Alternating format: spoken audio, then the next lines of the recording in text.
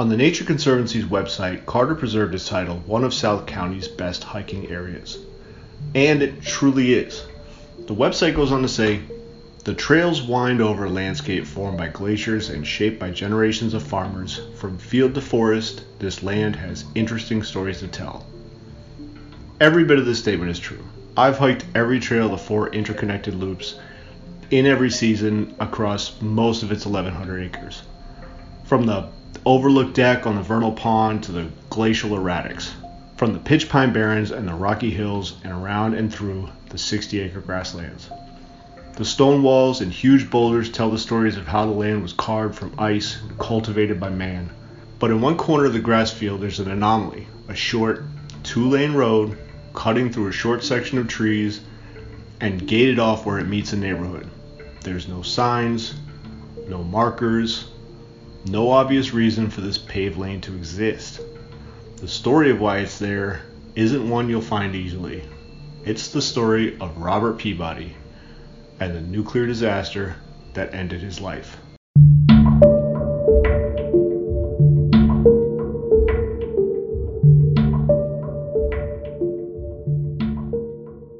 Welcome to episode 3 of Tales, Trails, and Taverns, the podcast where I seek out haunted woods, taverns, hotels, swamps, islands, towns, etc., and give you, the listener, a first-hand account of what it's like to visit these places.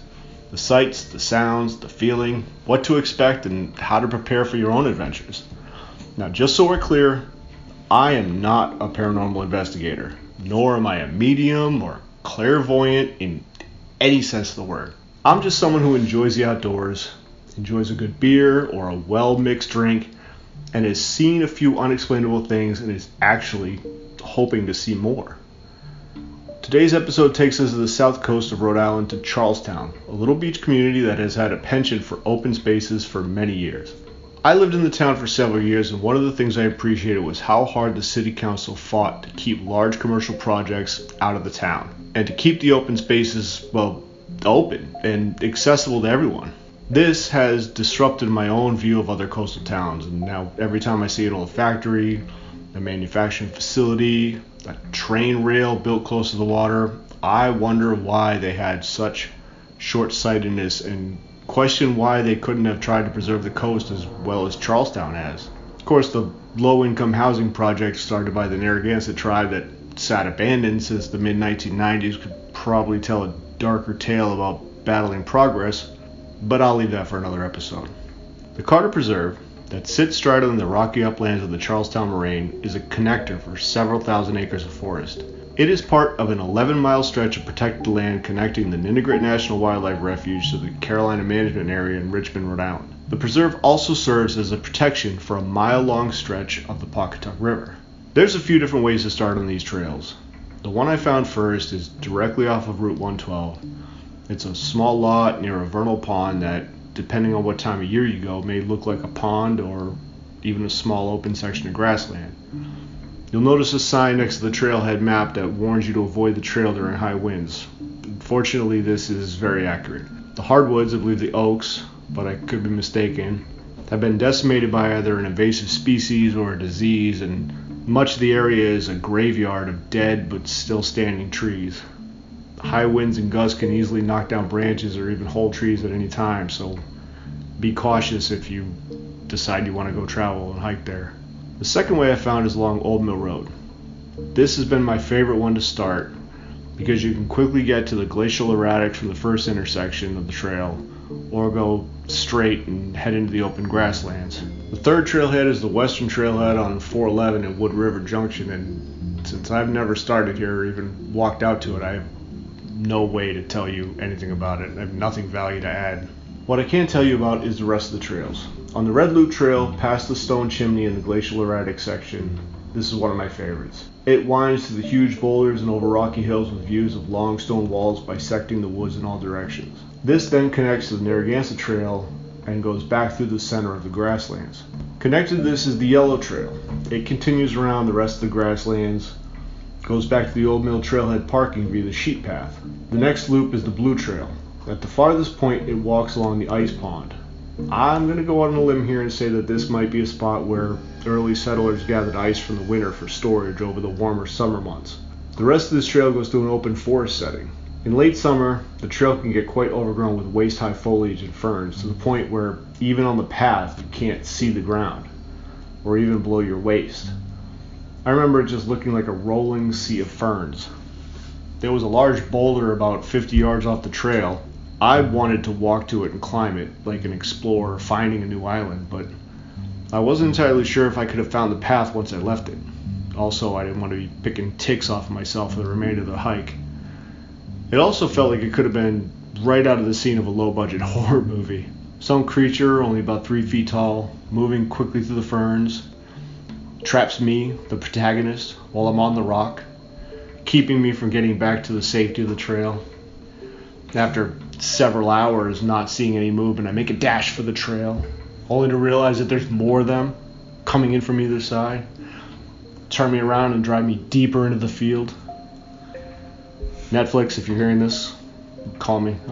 I got ideas. The easternmost section is the Orange Loop.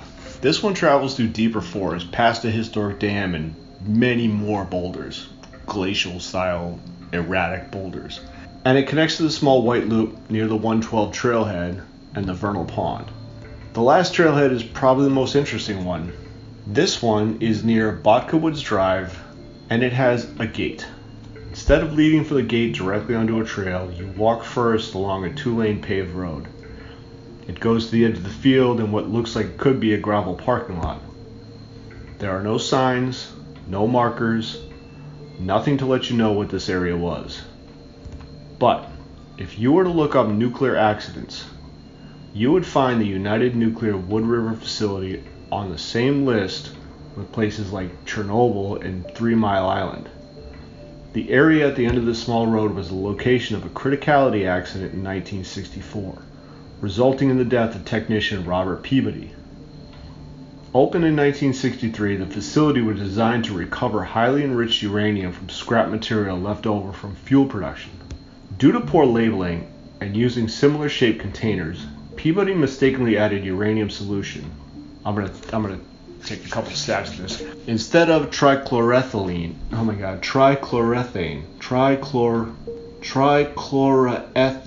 trichloroethene.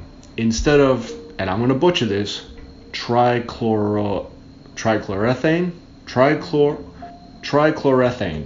My God, that was terrible. To a tank that he was intended to clean. The Savert, and I don't know if that's even pronounced correctly, the Savert being a unit of measure for radiation exposure, 2 to 10 in a short term would cause extreme radiation sickness and would likely be fatal. Peabody was exposed almost instantly over his entire body to 82 to 190 sieverts. Robert died 49 hours after exposure at Rhode Island Hospital. There is a very informative YouTube video by Jason Allard titled Abandoned Nuclear Facility, Wood River Junction Criticality Accident, Rhode Island. It details the accident, the events that took place before and after it. Honestly, if you want to learn about this stuff, you want to learn about Wood River Junction and the criticality accident in the nuclear facility, that's the video to watch. It came out a couple months ago. I saw it. That's the reason I even found out about the nuclear accident happening at this place that I've hiked time and time again. So do yourself a favor, look it up. I'll try to leave a link somewhere in one of my social media accounts. After a cleanup due to 14 violations found after the accident, the plant reopened in 1965 and remained open until 1980, when reduction in profits caused the plant to be abandoned in the company's search for better investments. A 1979 survey had found that the site of the plant had leaked radiation in the immediate area, prompting a cleanup. Hold on.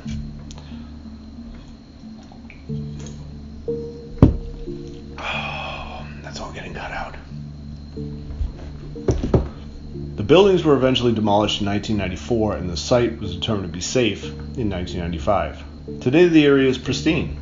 If you have a keen enough eye, you can find the outlines of the nuclear facility buildings near the edge of the grasslands. Like I said earlier, the road leading in is still mostly there, partially overgrown, and the radiation that was once present is now gone. You'd be exposed to more radiation by eating a banana than you would walking to the Carter Preserve. So that concludes the Tales and Trails portion of the podcast. Thank you all for joining me. If you haven't already followed me on social media, you can find Tales, Trails, and Taverns on Instagram, Facebook, YouTube. Threads, and TikTok. Click subscribe on your podcast provider for new episodes, and don't forget to leave a 5-star review. Now, once you're done hiking Carter Preserve and you're looking for a frosty beverage to quench your thirst, I am going to have to point you to the General Stanton Inn. I have personally not been there yet. The reason is that for the years that I lived in Charlestown, it was closed and for sale. In 2022, the inn was renovated and has since reopened. But for years, I've heard about hauntings in the inn by locals. Makes sense, seeing as the inn originally opened in 1740 and has stayed open for most of that time since. So when you find yourself in Charlestown, in need of a drink and spirits, find yourself at the General Stanton Inn, particularly in the Prohibition Room. Then thank me in the 5-star review you write later. Have a good night, y'all. Happy spooky season. Go hiking, see ghosts, drink beer, repeat.